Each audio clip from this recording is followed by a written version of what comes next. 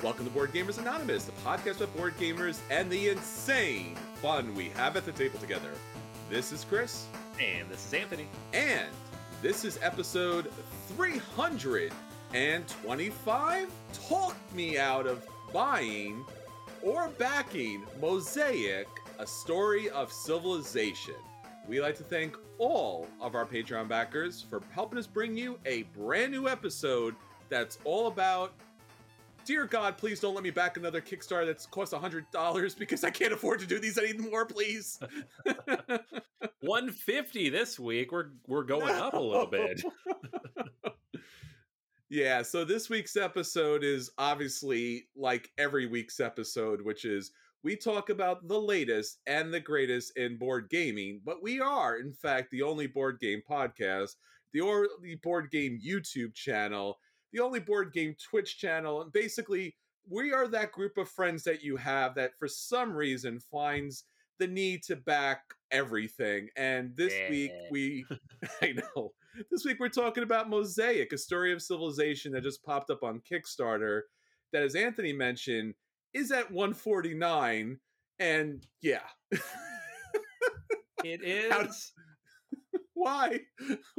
No. We'll discuss this later. We'll get into it, but I will say this, and I'll mention this more later, but I did get into Kickstarter today with a ridiculous amount of content that was $80. Oh. And it's amazing, and I'm very happy about it. We're going to talk about it in like 2 to 3 weeks.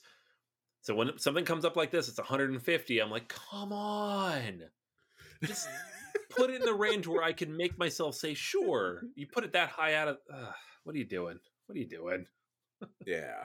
So we will discuss our insane acquisition disorder, extreme FOMO, on our feature review where we, well, I guess as a community, we try to work together to not back this enormously amazing project that is Mosaic, A Story of Civilization. So that's a lot of fun. But obviously for myself, for Anthony, for many of you, we're getting out and board gaming during this difficult period. Hopefully all of you are safe. Hopefully all of you are having fun. And hopefully all of you are getting games to the table. And again, thank you so much for listening. And, stay safe because conventions are coming up soon in the future. And we hope to see you all at the table. So Anthony, obviously there's a lot going on with us, but let's talk about what's going on with listeners. What's our question of the week? Yeah, let's dive right in. This is a fun one. We do this like once a year, but I like to hear what people think about once a year. What criteria do you use to cull your collection, and how often do you do it? And there's a specific reason I'm thinking of this is because I am currently in the process of moving house. And I have not moved house in 6 years. And when I moved into this home, I had about 100 board games. And right now, according to Board Game Geek, I have about 600 board games, which is, I don't even know if that's accurate. I hope it's not, but it's a large volume and I need to cut that down by about half. So I'm in the culling process. I don't want to fill half the truck with board games. So I asked our audience, our listeners, our viewers, everybody, how do you do this? What is your criteria? And everybody has their own. So Tim, good friend of the show, says he purchased games when A, everyone who played felt the game was broken or flawed in some way. Fair. Sure. If everybody who you would bring it to the table with doesn't like it because it's not working, get rid of it. Yes. Or B, the target audience he brought it to play with didn't like it, family or gaming group. So even if he kind of likes it, like I'm the same way. Like if I like a game and everybody I bring in to play it with is like, nah, I'm like, all right, well, I should get rid of it because I'm never going to play this then. Unless it has a solo mode. There's a couple games like that have solo modes. Or unless it's Spirium, and then everybody can just shut up because they're wrong. I'll hold it until I find people who like it. But I'm similar. I'll get rid of it. David says, I really struggle to purge games, but space at home is becoming an issue. I now ask myself, when can you see yourself playing this next? And if the answer is probably never, it needs to seriously be considered to be moved on. Games need to be played by people, not sit on the shelf. There are some emotional exceptions. I think that last one's important because I do have some games that I keep. My copy of Canterbury from Andrew Parks, I still have that on the shelf. I'm never getting rid of it. It's the first game I kickstarted. It's the first game I went to an event for. Andrew Parks is a good friend. You and I were there, Chris, with Hmm. other friends. And I'm like, I'm always going to keep that. I have not played it in 7 years. No one wants anything to do with that game, but I'm not getting rid of it. So, and it's a good game. They should play it, but I'm not going to get rid of it for emotional reasons. Um, AC Holt says, I live in an area where it is hard to sell games, and trying to convince someone to pay for shipping is tricky as well. That Hmm. said, I have a handful of games that either never get played, will never get played, or were just terrible. I do not have a set time for culling, but do so throughout the year, mainly because of space. So, this is a common theme. Most people mention space. And then typically the main things that come into play are, can I get other people to play it? That's the main thing. Not Okay. do I like it, but will other people play it with me? And is there another game that does this particular thing better? So a Hmm. few people mentioned that of, I have 4 games, they're all worker placement games about farming. Is one of them better than the rest if I can only get one to the table? Now, Sure. I should make that consideration because I have like 12 of them and there's maybe 2 or 3 I can get to the table. But I understand people who go through that consideration. I'm going to keep all my Rosenbergs, but some people only need one. So I know, Chris, you talked about going through this recently yourself, like boxing up some stuff. Is there any Sure. criteria that you went through to put things into the boxes? Whew, that's really hard. I mean, it was a very challenging event to go through, and Right, I had tried several times because for me personally it was an emotional process because like you said, those games are connected to friends, those games are connected to right, game nights. Those games are connected to social experiences that I really enjoy. Board gaming is my social experience, out there in the world. So I work very long hours and I give it my all. So when I do socialize, it is board gaming based. So all of that is just challenging. And then on top of which is the idea that I paid money for these things. And as a kid, I grew up and we didn't have money and we didn't have things. And I still don't have money and things, but I do have a substantial board game collection now. And it feels a little weird because before I had a board game collection, I had a little mini movie collection and a little mini book collection. And I still, over the years, one of the challenges is as you move, as you physically move to different places, inevitably you have to cull from everything. And I right, remember, after years of going through multiple master's degrees and PhDs, it's like I had this extensive library of books, but every time you move, you just can't take everything with you. It's just too heavy, it's too expensive, there's not enough boxes, and it breaks your heart every time.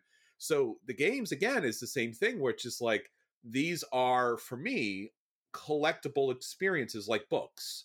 They take me back to a time, they provide a world for me, they provide a social engagement for me, and they were expensive and I treated them with care. So the fact that you and I, Anthony, we sleeve games, we protect the components, we buy massive Kalex, storage solutions, we buy board game bags to protect the game. Like the amount of things that we do to protect the games is kind of obsessive because right, it's a cardboard product.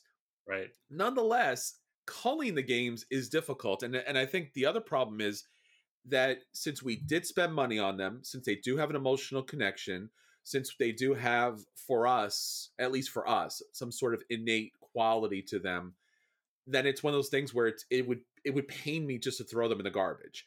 It would pain me to try to sell them on the market and get like maybe a quarter of what I paid for or what I feel it's valued. And then at the same time, they're highly valuable in some cases where people would pay hundreds of dollars. And sometimes, depending on the right person, they're not worth anything. Like they're just like, I don't know. It's just like Monopoly, right? You're like, oh God, you're killing me. So it's a very weird situation where for me, I've never sold a board game. I don't know how to do that at this point. I don't know if I want to do it because I don't want to get involved in that because I feel like that's a slippery slope where now you're speculating on Kickstarters and you're trying to right, flip things.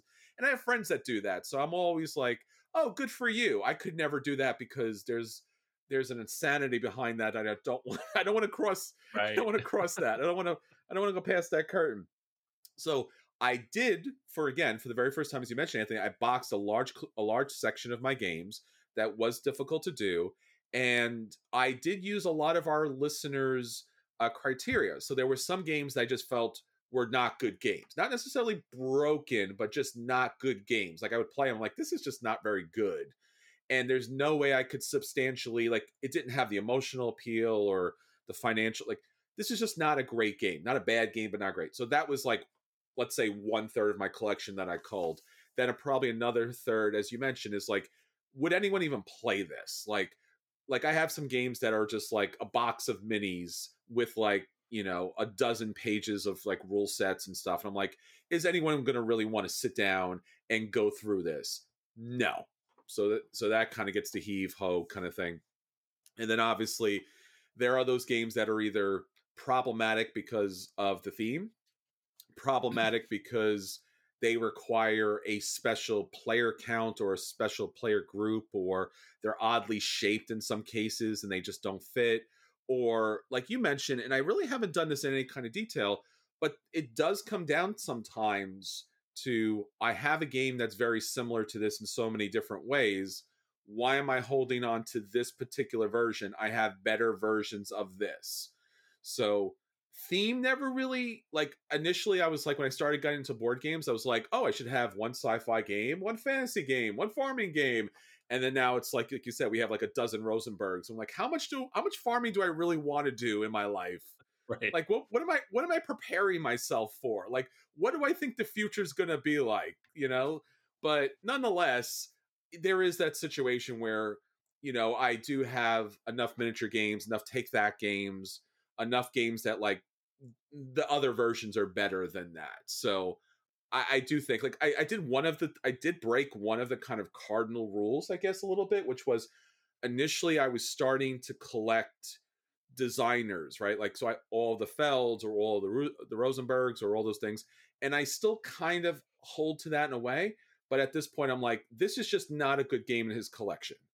So why am I holding on to this? Like, I'm Right. never going to play this. I like saying I have the majority of his stuff, but I'm never going to play this. This is not a good game.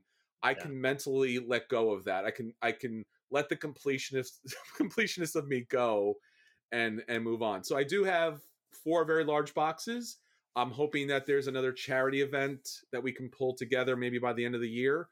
Maybe COVID is more tame at that point, so that we could do some good with the games that we have to offer. So that also helps me cull.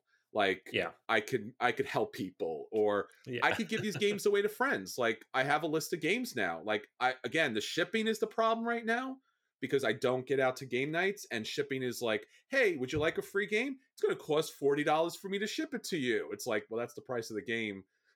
If I bought it new, I'm like, oh yeah, uh-huh. But once I get back into the world, my spreadsheet will be available to friends and, whatever people want. I would rather give a game away than sell a game. It's just not worth the money. It's not worth the money. The small amount of money you would get for it, for the aggravation that you have to go through. And I commend the people who do it, but like, for the 2 hours to box, to sit online, to mail it, the addresses, the PayPals or whatever else, just take the game. Like, you just do it. Yeah, and I think the funny thing too, Anthony, is that, you know, um, all of these challenges happen every day when we look at our collections. But honestly, the one problem, and I'm going to bring this back because just honestly, I have to say this: we have complained because we've done the podcast for like 8 years now, and we've said time and time again, dear God, please stop producing games that are like this many components, like a handful of components in a giant box. And everyone's like, well, it's cheaper, it's easier for us. You never know. Why are you complaining? It's got shelf appeal. And we're like, yeah, no, shelves don't do any more appealing. There's Right. the day of the friendly local game store is in the sunset of its days, right? You can put a picture up it online. A game doesn't sell because it has a big box. A game always sells because it's a good game, Right. right? I don't have room to buy more games. So if you're a publisher out there and you're not making the money you think you should be making, it's because the games that are out there are taking up half to 2/3 of my space. Empty board game boxes. It's driving me nuts. Yeah. Ah. I will say that's true. My number 2 game of all time is Root. It comes in a box like this big. It is packed full of content. Pack it full, guys. Pack it. And if you wanna have expansions, when the expansion comes out, make a box that's big enough to hold the main game and the expansion. But don't come out with these giant core boxes that has like 5 components in it. You're killing us. It's too much. It's too dang much. Yeah. Yep. No, I'm with you, man. Like I have a whole closet full of stuff. I made a list. I had prices on it, and then like I hit the point where I'm like, I'm not going to ship these. I'm not going to track people down to sell them. So I shared it with all my friends, and I'm like, who wants games? If you don't live in Pittsburgh, pay for shipping. I don't care. Like, Yeah. please get these out of my closet, because if I get to the point like in July when I'm about to move and they're still in my closet, I have to get rid of them. I don't know where they're going to go. Please take them off my hands. So Sure. Yeah, again, it's part of the hobby that we often don't talk about, and we appreciate everyone hitting us up with that. And again, there's a lot of really good ways to do that. So, not to mention, if you have really great games that you want to get rid of, I'm just saying, I'll take them. Just saying, that's fine. I'll take them. I always looking forward to having some more great games in my collection. right. So, a lot of fun. All right. So, again, thank you all for hitting us up on Facebook and Twitter. The question of the week, in fact, the question of the day comes out every day on Facebook and Twitter. Of course, BoardGamersAnonymous.com is our world famous website. In fact, I just showed it off to a couple of big publishers, and they were pretty shocked that that was actually a thing. That actually that there are not just podcasts, not just YouTube channels, not just Twitch, not just Right. TikTok, not just Instagram, but there are actual websites that have all of this content on there. There is owned media out there. We own it. We run it. We post it. Please read it. Yeah, so please go on to check out the website. You'll be surprised. It has a lot of great content out there, and we're always looking for more. So if you ever want to create some content and you want to put it on a website, we're looking forward to it. All right, everyone. So that's what's going on with you. Again, thank you so much for hitting us up, and thank you so much for sharing our question a week with so many people. It's some really good conversation to get out there, and just some general good support to let everyone know what's going on in board gaming. All right, Anthony. So that's what's going on with our listeners. Let's talk about what's going on with us. Let's talk about our question of the week, and then moving on to our acquisition disorders. All right. I got something digital this week. Chris, you actually shared this with me this morning. I did. And I was like, I'm in. I want this. And that is Oink Games Plus. This is Crazy. a Kickstarter running right now to play Oink games on your Nintendo Switch. I've had a Nintendo Switch since it launched in 2017, a little over 4 years now. I have played several board games on here. It's become like quite the popular platform after Steam to port board games onto. And this is a Kickstarter to put a bunch of Oink games onto the Nintendo Switch. So the initial 2 that they're targeting are Deep Sea Adventure, which is their biggest hit. I think they've said on the Kickstarter, they said they've sold 200,000 copies of the physical version of this game, which is crazy to me because getting this outside of Japan is very difficult. You can really only get it at a convention. Occasionally an online site gets copies in, and they're kind of marked up like $30, $40 for this little tiny box. But Deep Sea Adventure is very good. It's a very solid press your luck kind of game. You're diving down, you have to get back. It's like Clank without all the junk around it. It's just get down there, get back first, and survive. That's it. Deep Sea Adventure. I had a lot of fun with it. I played it at a couple conventions. I really enjoy it. I own The a second copy. game, I need a copy, man. The second game is Startups, which it's funny because they say, an online review site made this game really popular. It's Shut Up and Sit Down. They talked about 10 Oink games. This is one of the ones they talked about, and it made it really popular. So they sold a lot of copies of Startups. But the basic idea is there are 6 different companies. People invest in them, and you're trying to like develop. It's like a basic economic game because Oink games all come in tiny little boxes. Mm-hmm. It's cute little artwork, lots of fun little stuff. So like one of them is like Hippo Power Tech. It's like a hippopotamus with like a little plug sticking out of its butt. Like, it's cute. It's fun. And so that's the second one. The other 2 that they have listed that are not unlocked yet are Moon Adventure and A Fake Artist Goes to New York. And A Fake Artist Goes to New York was like their big popular game before Deep Sea Adventure came out. It hasn't sold quite as many copies, but it's like a Pictionary type of thing with like more gamified than normal. They've also listed In a Grove, which is another game about people or witnesses in a crime scene, and your goal is to find the murderer. So kind of like a group deduction type of game. And then they have another 6 stretch goals they haven't revealed yet, which I'm pretty sure are just going to be more games because Oink Games Yeah. has done like 20, 25 games. A lot of them are perfect for digital, and why would they not do that? So the basic idea here is you back this at there's a 2,500 yen level, which is like $23 US, and you get a download code for Oink Games Plus, and that's going to include any of the games that get unlocked here. So right now, I don't think they've even hit their limit yet. So their goal is 27,000, which is like 300,000 yen, and they're at like 14,000, but this just went up today, and so it'll probably hit it. So once they hit that, they unlock those first 2 games, and then each 100% they go over that, they unlock another game. So the higher they go, the more games get unlocked. And I'm excited. I think a lot of these will be a lot of fun. Some of them are supposedly going to work locally. I think A Fake Artist Goes to New York kind of has to work locally. So Sure. we'll see how that works. So if they get like 5, 6, 7, up to 10 games on here, I will 100% be in at like a $23 for that, for 10 Oink games, which are typically like $30, $40 each to get physical copies of. I'm all about that. So keep your eye on that. There is options on here as well to get in on the beta early. To you back that, you get on the beta. You can also pledge for physical rewards because they just did a physical Kickstarter back in February for their newer game set. So if you want like physical copies of their newest games, you can do that as well. So if you've never played an Oink game, check them out. They're amazing. This is like huge conventions because they always have a booth at like the big conventions. They're hard to get outside of that, but every one of these I've played, I've had fun with. Even if I don't own them, I enjoy them. So Oink Games Plus, hopefully coming to Nintendo Switch at the end of the year. I will have it saved right now. I will back it if they unlock a couple more games.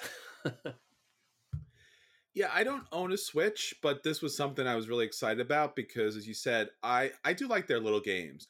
Some are better than others. Deep Sea Adventure is definitely a hit. A friend of mine had it.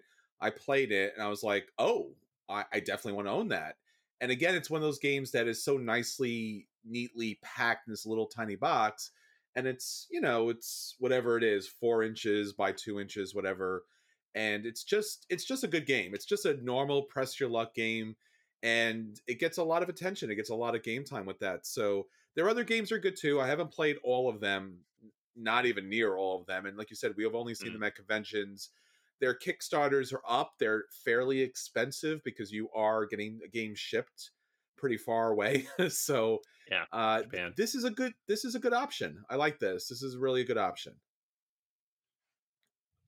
All right, so I'm going to talk about another Kickstarter that's currently up that is an interesting option. It's called ICE.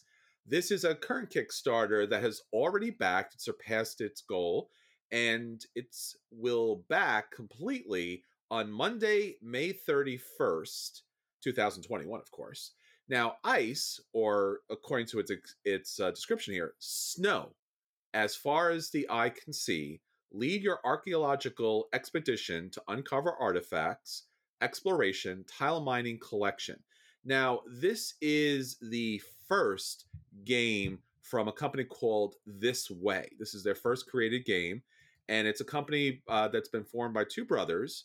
And again, I know this seems odd, and this is reminds me of way back in the day where the only games that were really kickstarted were games that really needed to be kickstarted, where they just didn't have the funding. They were a mom and pop kind of company, or in this case, 2 brothers kind of company, and they really needed people's support in order to make these things happen. Now, in particular, what drew my attention to this game was a couple of different things, but the artwork here is unique and outstanding. It's atmospheric. It's very different than usual. It's something that I think just that alone is worth your time and attention. Leonardo D is the illustrator, and the graphic design, Alexis V. Also, beautiful job here. So I recommend taking a look at the game, if for no other reason from the artwork. I think the artwork is a sight to behold. It really does give you the thematic feel and appeal as if you were kind of mining down in this wondrous kind of ice cavern. Now, the game itself is interesting because you do have your own particular leader, and everyone is utilizing archaeologists and miners and support and camps to be able to dig down into the ice. This is a really interesting part of the game because basically what you're looking at is the game board is this giant ice sheet. It comes in 4 separate parts, and each of the parts is a different level deeper. So what you're looking at is about 5-6 levels deep, and each of them are like these hexagon kind of tiles. And what you're doing is you are having your miners and your archaeologists, crack through the ice, find these rare artifacts, which are just on the other side of the tile, and then add them to your display because they're going to give you special powers and abilities, but also unique things will happen throughout the game. So you go through that first level, and then there's more below it, and you can see people are digging through the ice in different parts of the board. You have to be careful because ice can fall in. You could lose your miners, you could lose your archaeologists, you could even lose your team leaders to have to go back to the board. So it's a very interesting different game, and I love the idea that there's multiple levels to this player board as you dig through, and there are different guilds, and these different guilds have the opportunity to build together based upon their artifacts that they collect to gain special powers throughout the game. So each of these hexagon tiles will have different abilities, different effects, different things that come about, and you're showing off all of these different resources that you're able to pick up throughout the game. So as you dig, you're seeing like, wow, look, there's an artifact, but it's kind of covered by ice. Oh, you dig a little deeper. Oh, I could see it a little bit clearer. And then you dig even deeper, and now you actually have the artifact itself, whether it's inactive or activated in the game. And eventually you finally get to the bottom, and you're able to locate really the goals of the game, because there are decree cards in the game, what the game wants you to do. There's special request cards because you're looking for certain kind of artifacts in the game. It's just a really smart, beautiful little game.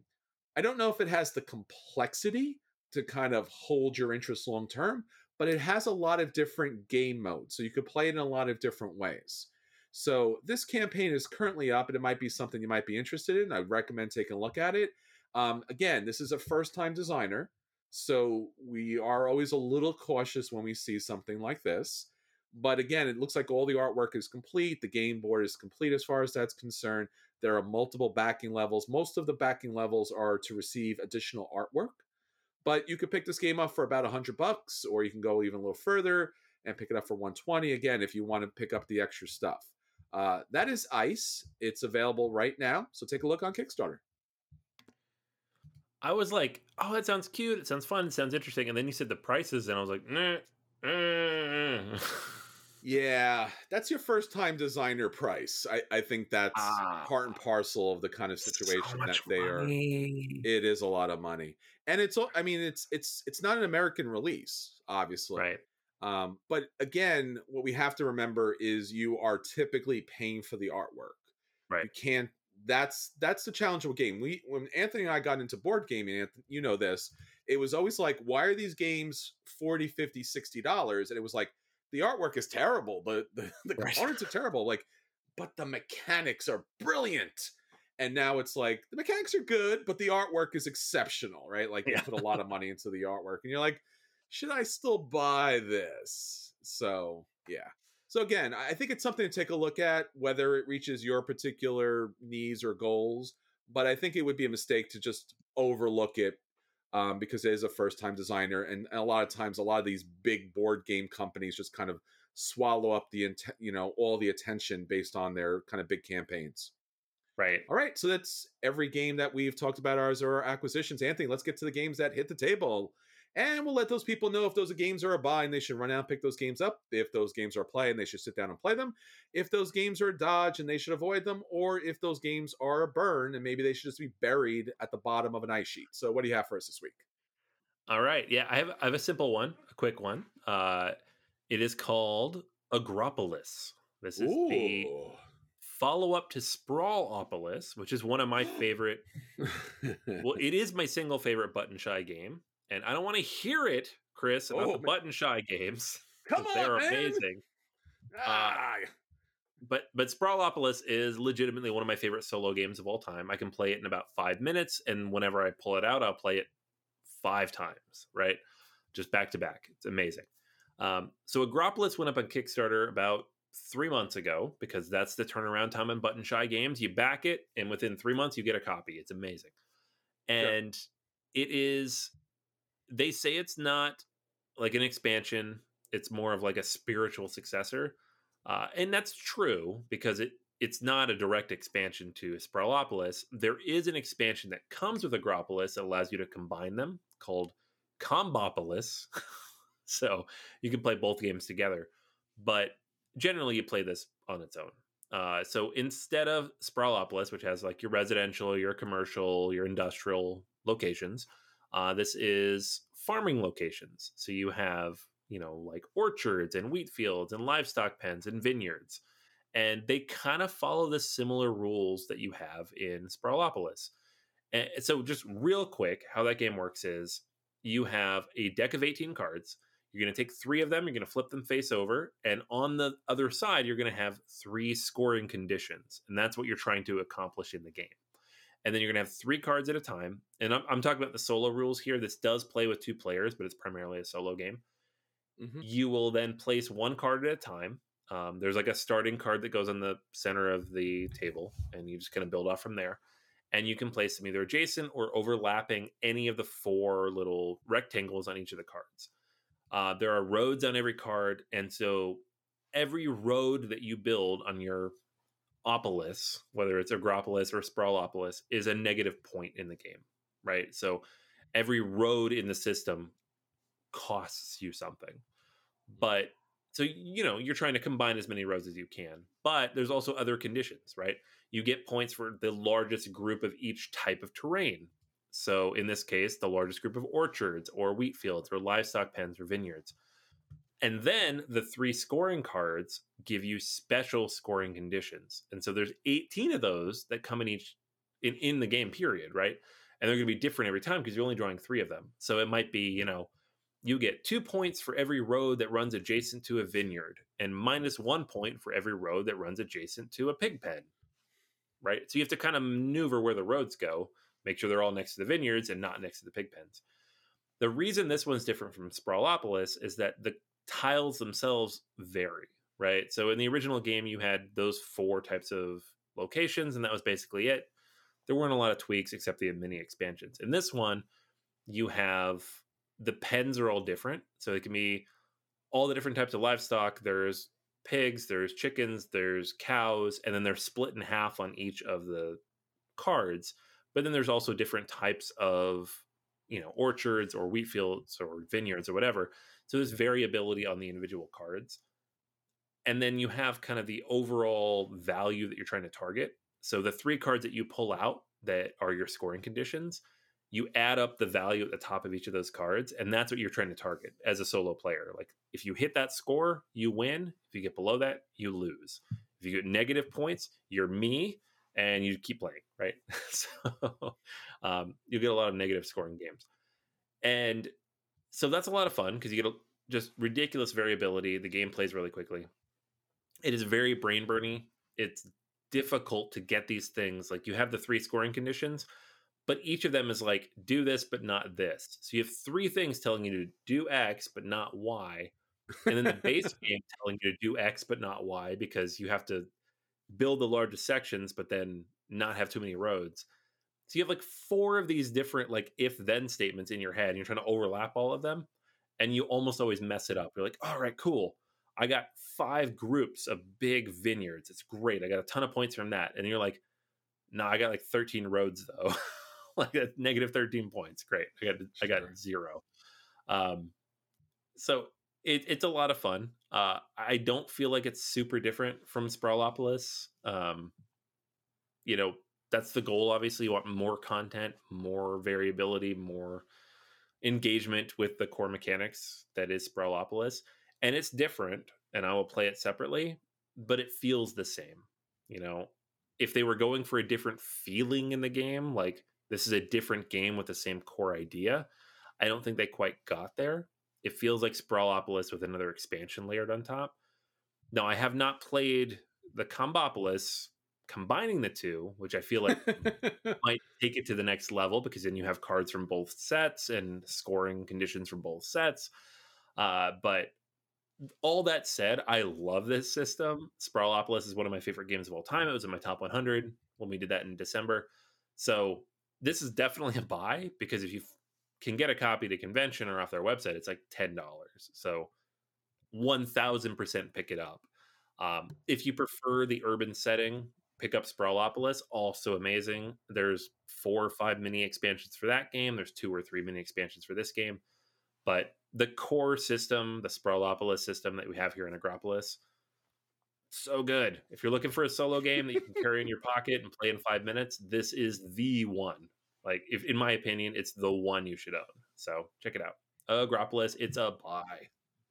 Wow, that's high praise. If this is the one is this the one out of all the button flies? Oh yeah, for sure. Okay. And I wouldn't say Agropolis over Sprawlopolis because I think it's more of a theme preference. Like if you don't want a farming game, get the city game. Honestly, I would get both of them and throw them together. But it's really, really good. They have a lot of really good games, Buttonfly, but Sprawlopolis is their best game, especially if you're a solo player. So definitely check it out. Yeah, and I make a joke about that because again, it's one of these little games, it's a little kit with a little button. And it's kind of funny because that's how I think about it. Like you said, it's like something you put in your jeans pocket, like the Buttonfly jeans, and here you have a little game with the Buttonfly. But these button shy games, it's one of those situations where they're like the Oink games a lot, right? Like they are very small games. They're, I wouldn't say inexpensive, but fairly inexpensive for that kind of game experience that you can have for them. Yeah, I mean, these are like $12 each. I know that they were on Kickstarter at some point. I just always feel like is the still the time, like you said, this is a very like unique situation. Like you're out on your own, maybe you go to a cafe and you just want something you could throw down the table. This works, right? Yeah. So that might work perfectly well for that kind of scenario. Maybe for something else, like trying to get to game night, you could play this with more people. So like that kind of thing. Yeah. Like as far as like the agriculture side, not my thing. I don't necessarily want to put together a horrible collection of roads and agriculture things. But like you said, maybe Sprawlopolis would be more my thing as far as like that kind of interest is concerned. Yeah, I think you'd like that one. I don't think you'd like Agropolis because it doesn't do enough differently to warrant it like having this over the other one if you prefer the other theme.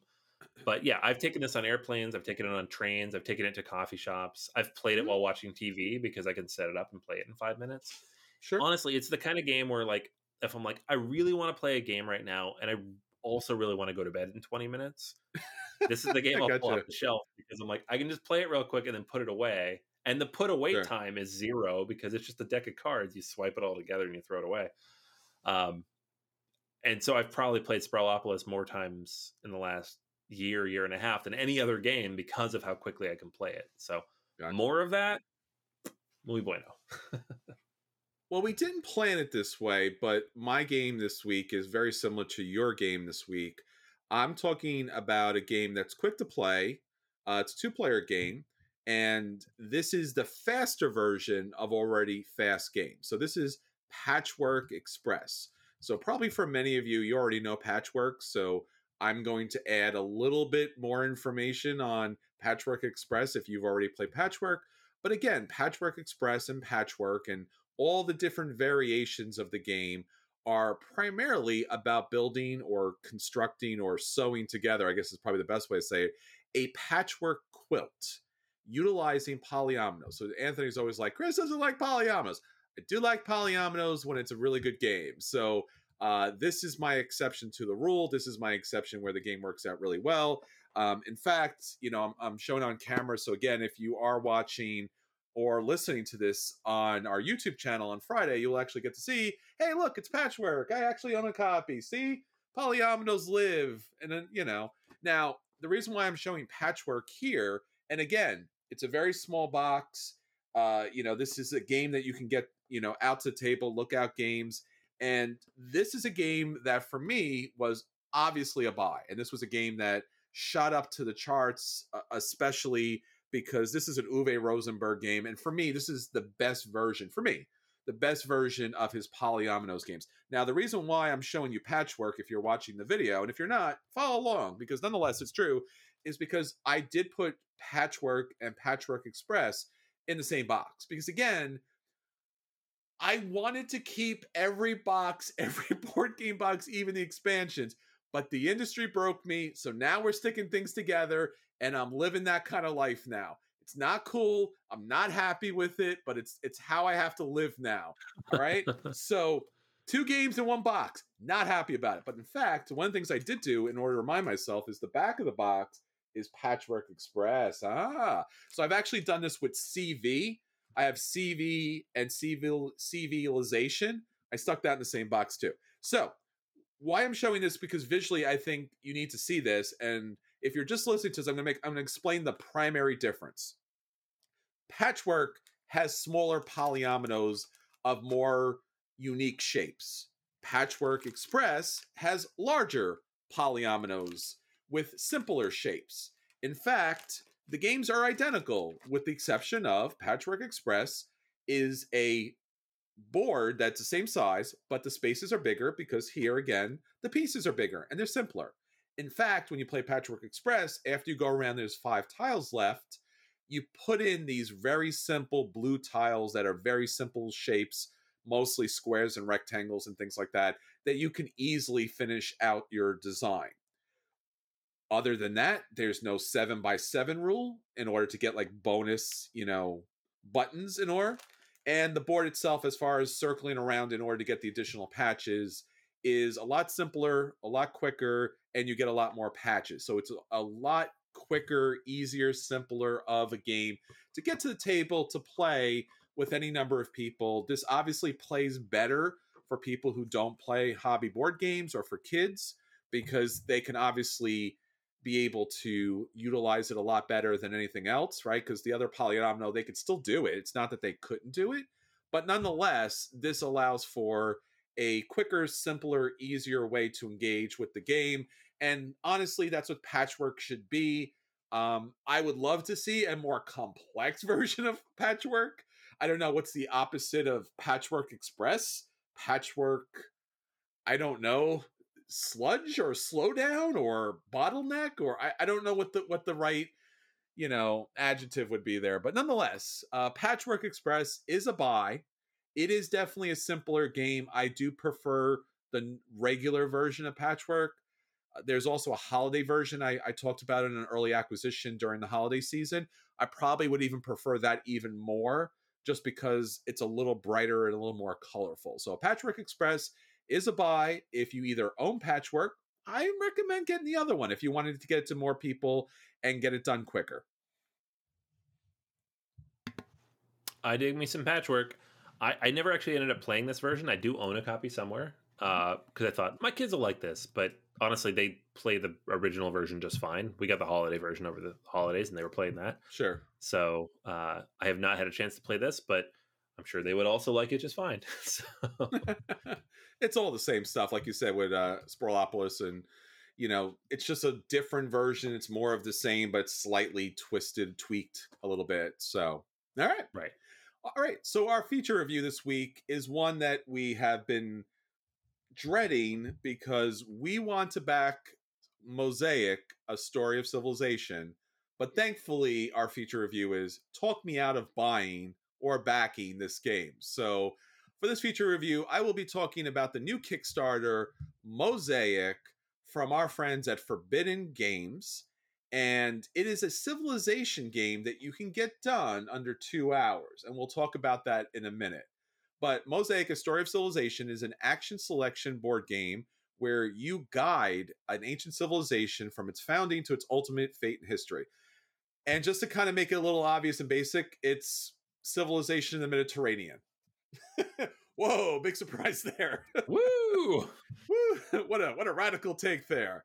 So, yes. So, again, if you haven't played civilization games before, typically they are very generally about, again, building up your civilization, utilizing different resources and technology.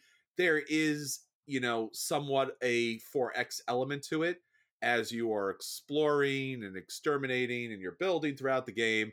So it has a lot of different elements, and civilization games are not easy. Like, seriously, they're not easy to put together, they're not easy to get to the table, but they are some of the most satisfying board games out there, because you do feel like you are building up a civilization and you are making dramatic, historical decisions with, tremendously famous leaders and world changing, military combat. So Anthony, what do you know about civilization games? You're a bit of a fan, right? I love civilization games. Yeah, no, it's one of my favorite genres of game. The problem is that you get two buckets of civilization games and then a handful of games that fit in the middle. You've got the ridiculously overly long, super complicated 5,000 bit games, which I don't have a problem with necessarily. I still enjoy them, but it's impossible to play them. So this is like your Sure. GMT stuff, like your, you know, Western empires, your Eastern empires, your ancient civilizations of the whatever, your mega civilization, all that stuff. And then you've got your super boiled down, not really a civilization game, but hey, let's use the theme anyways type of games like Tapestry. It's Um, true. or like some of those games I like. Civilization and New Dawn, I really enjoy, even though it's not really a full 4X civilization game. And then a small number fit in the middle, right? You've got Nations, Through the Sure. Ages, Clash of Cultures with the new, like the various starting civilizations that you get in the Monumental Edition. Hmm. There's a few, and they work, and they're amazing, but they're narrow, they're often very Hmm. expensive, and they're also Yeah. still too long. Like, Nations is one of my favorite games of all time, but I don't play that with other people because it takes Sure. 3 to 4 hours, and people It don't want to does. play a 4 hour Civ game. So every year or so, every 12 to 18 months, somebody comes along and they claim, hey, we figured it out. We've got a Hey, civilization game. We can do it in 90 minutes. We got this. It's got all the four of the X's. You're good to go. And you're like, all right, I'm going to try it. And then you play it and you're like, it's like 1.8 X's. It's not yeah. like you got rid of the combat or you got rid of the technology or you got rid of the exploration. And then you just boil down to these simple things. And it's Yeah. still a fine game, but it's not a full Civ game. So that's where I come into any Kickstarter like this, where they're claiming all these things, where I'm like, is it though? Is Yeah. it?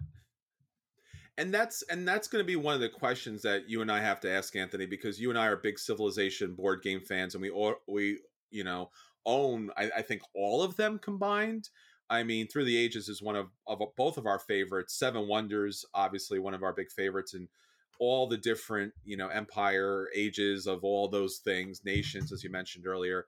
So let me talk a little bit about the game and why it's so attractive and why you might want to back the game. So right off the bat, this is from designer Glenn Drover. Now, he's already done Age of Empires 3, which you might have had a chance to play. So that's a solid, significant civilization game. He's also developed Railways of the Road, Raccoon Tycoon, Lizard Wizard, which are not civilization games, but again, it's good that he's gotten some other games out there with Forbidden Games. So what this game looks like, if you haven't seen it yet, is, again, we're looking at the Mediterranean and the surrounding country areas there. You're not controlling one of those civilizations to start off with. Basically, what you're going to be doing throughout the game is building up civilizations on multiple country states out there, nation states out there. And you're going to be dropping different wonders and different cities and different villages out there. Now, basically, your game is all about your own personal game board. So, your personal game board will come with or be given out to you a leader card. Now, right now, there are 9 leader cards. I'm hoping that there's more, because what we're looking at is a possibility of a 6-player game. So, 9 leader cards is a little thin. Yeah. They don't do the thing, Anthony, that I was really surprised with. They didn't go with historical leaders. Yeah, it's a weird decision, like that's like one of the core things. Like you play Civilization, you got Gandhi yelling at you. That's part of the game, right? This crazy warmongering Gandhi. You're like, what are you doing? But here they're just different roles, right? You got general, Yeah, magistrate, engineer, scribe, and then they kind of match them up to different civilizations in the they artwork, do. but they're And they're not very specific people. And I do wonder why they did that. I don't know. I mean, I like the idea that you could almost play these anywhere, but also at the same time, like you mentioned, they're missing out on kind of entrenching thematically in a certain civilization. These leader cards remind me very much of Kingsburg, where the even the Mm, artwork and like, hey, here's an artist, here's a philosopher, here's a farmer, here's a miner, right? It's one of those things where it's like, oh, I've seen these before. Now, basically, these leader cards are going to give you starting resources and a special ability or special abilities in the game. They're also, and this is the kind of thing that I think that we need to have a longer, conversation another day about the impact of board games on the industry. The leader cards also have a symbol on them. And as we talk about this, a lot of cards have symbols on them, and a lot of cards need symbols. So this kind of plays a little bit like Terraforming Mars, where you have to collect the certain number of symbols based upon whatever it is that you're scoring that's going to score you points, or again, collect a number of symbols in order to be able to purchase or employ certain cards. So right. beyond the leaders are technology cards. Now, Anthony, for me, this is where I love Civ games. I love a tech tree. I love different technologies. I love imagining that my civilization's building up. They did a great job here. 97 technology cards, from things from like astronomy to plants to armor to art, a lot of different variability here. I think this is really where the game makes or breaks because everything else is kind of basic. It's like, hey, here's population cards, here's building cards, but technology cards, the tech tree is always the most interesting thing for me when I play a civilization game. 100% agree. Yeah, it's Yeah. honestly the one thing that broke Tapestry for me is the Mm, complete lack of theme around the tech tree, sure. where you could get like space age technology and then after that do nails. It didn't work.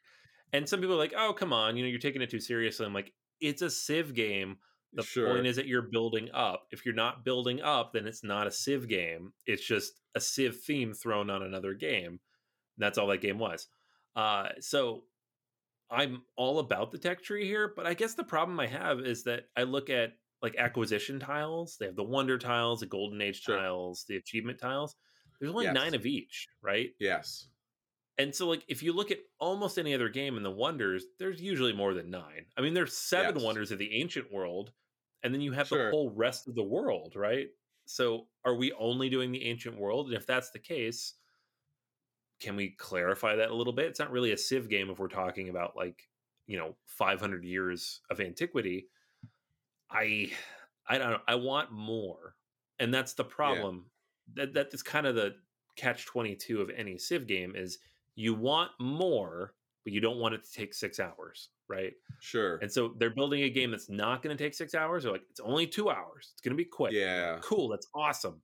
And then you look at the list of stuff, and you're like, oh, you only got 37 buildings, and you only got like, you only got like these 9 wonders. What are you doing? And they're like, well, if we added more, it would take longer. You're like, yeah, but there's only nine.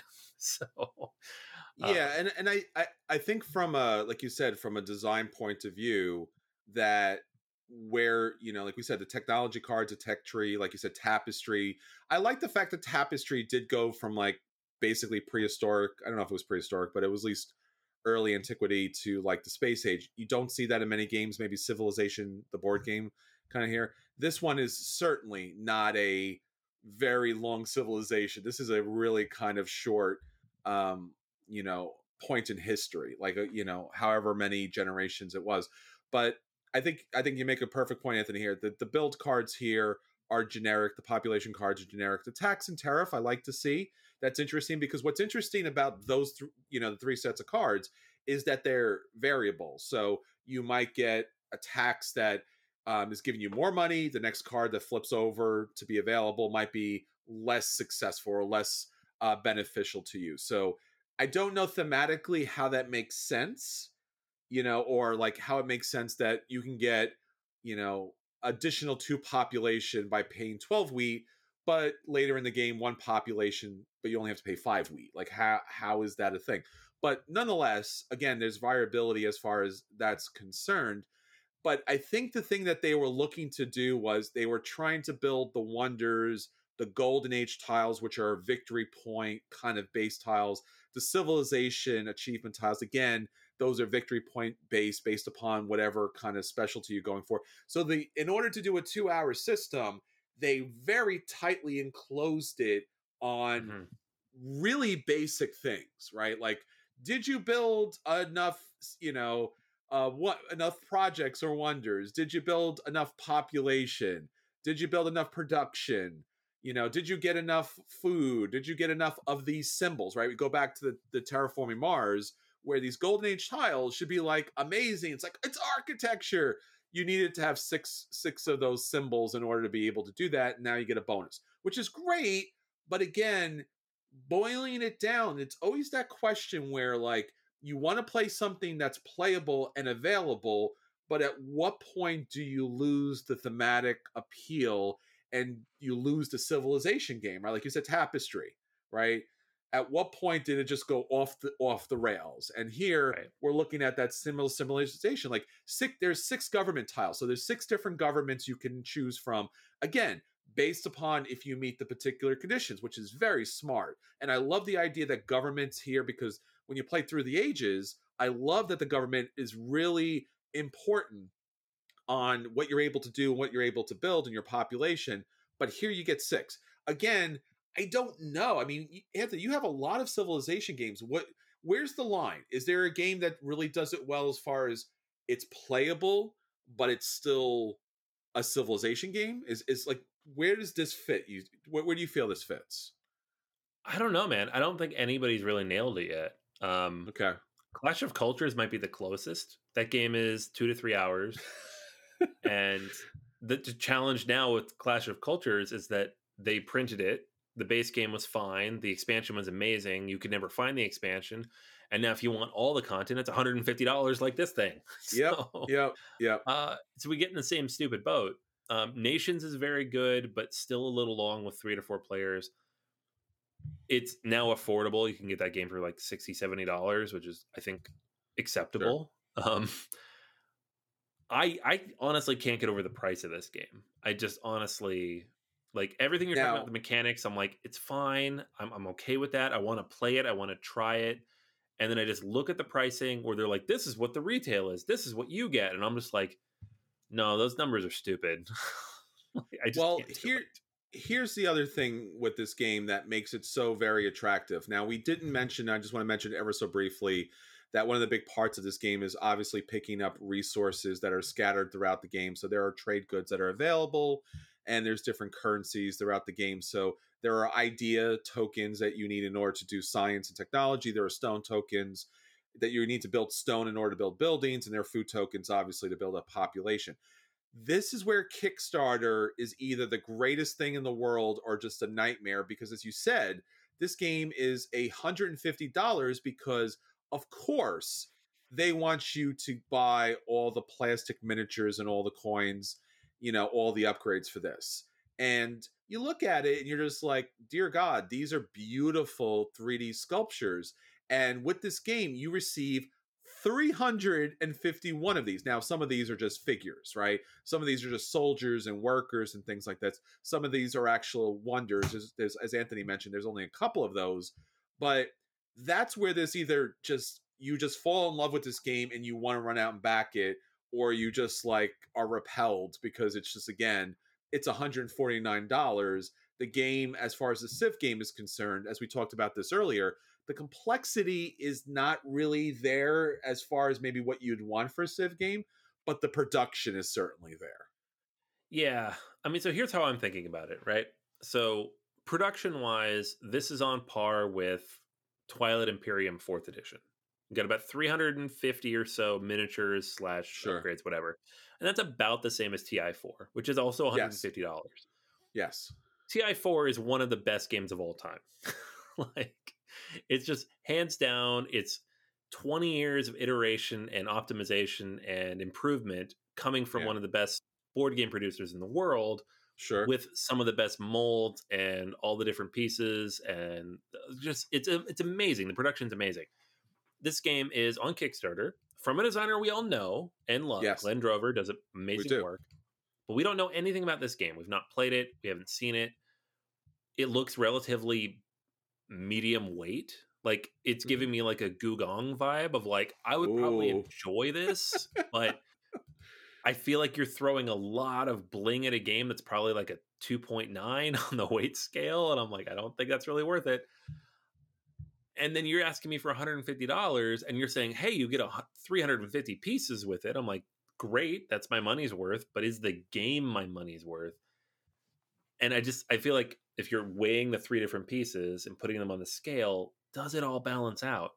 And this is coming from someone like when I first saw this, I was like, "Oh, this looks really cool." I'm like looking at it, it's really getting like I'm really intrigued by it. And then honestly, the thing that got me the most, which is good timing because we're talking about this today on the podcast, Yeah. is my copy of Kemet Blood and Sand came in today, which was Oh. $80, and that box is packed and it's got Yeah. like almost 200 miniatures and pieces in it as well. All the bonuses, the upgrades, the expansions, the game up pieces. I got the mat. I got the expansion that was supposed to be Cthulhu, but now it's not. You know, the sleeves, and I think I spent 105, 110 total for all of that. And that's a game that I've played before and I love, and they've iterated on and made it better. And it will be on my shelf for years. This game, I don't know anything about it, and they're asking for $150. So I'm just like,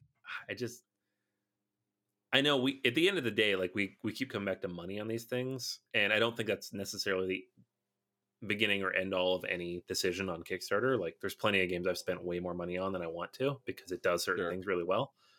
But in this case, I just don't see the gameplay, at least what they're showing me, bearing out beyond what I've experienced in other Civilization games or other games of this price. Yeah. And that just makes it hard for me to look at this and be like, sure. And I wouldn't back it at the $80 level and just get none of the plastic. Like Sure. you're asking me $80 for what is probably a $50 game, or 150 for what is a $150 game, but I don't really know anything about it. So I don't know. That's where I'm at. I would love to have played this before if this was a game that already existed and I could try it and then make this decision to like upgrade it and get a better version of it. I'd be all about it. But just like as a brand new thing on Kickstarter, I think I'm just getting tired of these games coming in at like $150, $200 and it's being like, give us all the money. It's too much. Yeah, I think again, this is another discussion that we need to have on another episode about Kickstarter and the benefit and the poison that comes along with like, hey, we're putting a game out on Kickstarter, so why not, just put the most outrageous components in it because you're going to buy it once. Don't you want to buy it with all the great stuff? And of course we do. We absolutely want to buy it with all the best stuff. And of course, if it's a Civilization game, we want all the wonders. We want to see the map covered with amazing, amazing things. But again, like you said, we haven't played the game, so the financial investment into something like this is very high based upon something we have not played. Now, Right. I do, again, there is some really problematic things with the colonization, themes, but his game Empire's Age of Discovery just mechanically is one of just the best games out there just for Right. for that kind of role. So I do trust the designer here. I do trust the company here, but the 2-hour time limit and how we could see things were kind of cut here and there in order to make the 2 hours. But also, like you said, there's at least another 50, 60, $70 on this game just for the plastic components that honestly are just, they're just placeholders, right? Right. I think about Mare Nostrum Empires from Academy Games, and that does have an upgraded pack with their little plastic, and that was a Kickstarter way back in the day. It's the same area. It's definitely an empire building game. There is obviously mythology added to it as well, but that's a game that I always felt like really did have all the elements. It doesn't play in under 2 hours, but it does have the feel of that. So I think, Anthony, whereas Marvel United X-Men was one of those things where it was all about the plastic, and we could kind of justify that. At least I could, as a big X-Men fan, and I did back the whole enchilada, the uncanny version of this, which I will regret later, but I did do it. I think in this case, I think in this one rare case, despite the great company, despite the designer, I think in fact you have talked me out of buying or backing Mosaic, A Story of Civilization, my friend. You've done it. I did actually done it. You actually did a thing. I was this close to backing it. You pulled me out. Woo! I did. Yes. I think I pulled myself out too, because when you sent this link over, I was like, ooh, it's a Civ game by Glenn Drover. I want it. It was an instant back, and just, yeah. So I hate to do it because this is going to be a great game. And again, it's going to look gorgeous on the table with all the extra stuff. All right, you talked me out of it. Let's stop talking about it before I back it. Damn. All right, so that's everything for us. Just in the nick of time. Until next time, this is Chris. And this is Anthony. And we'll save you all a seat at the table. Take care, everyone.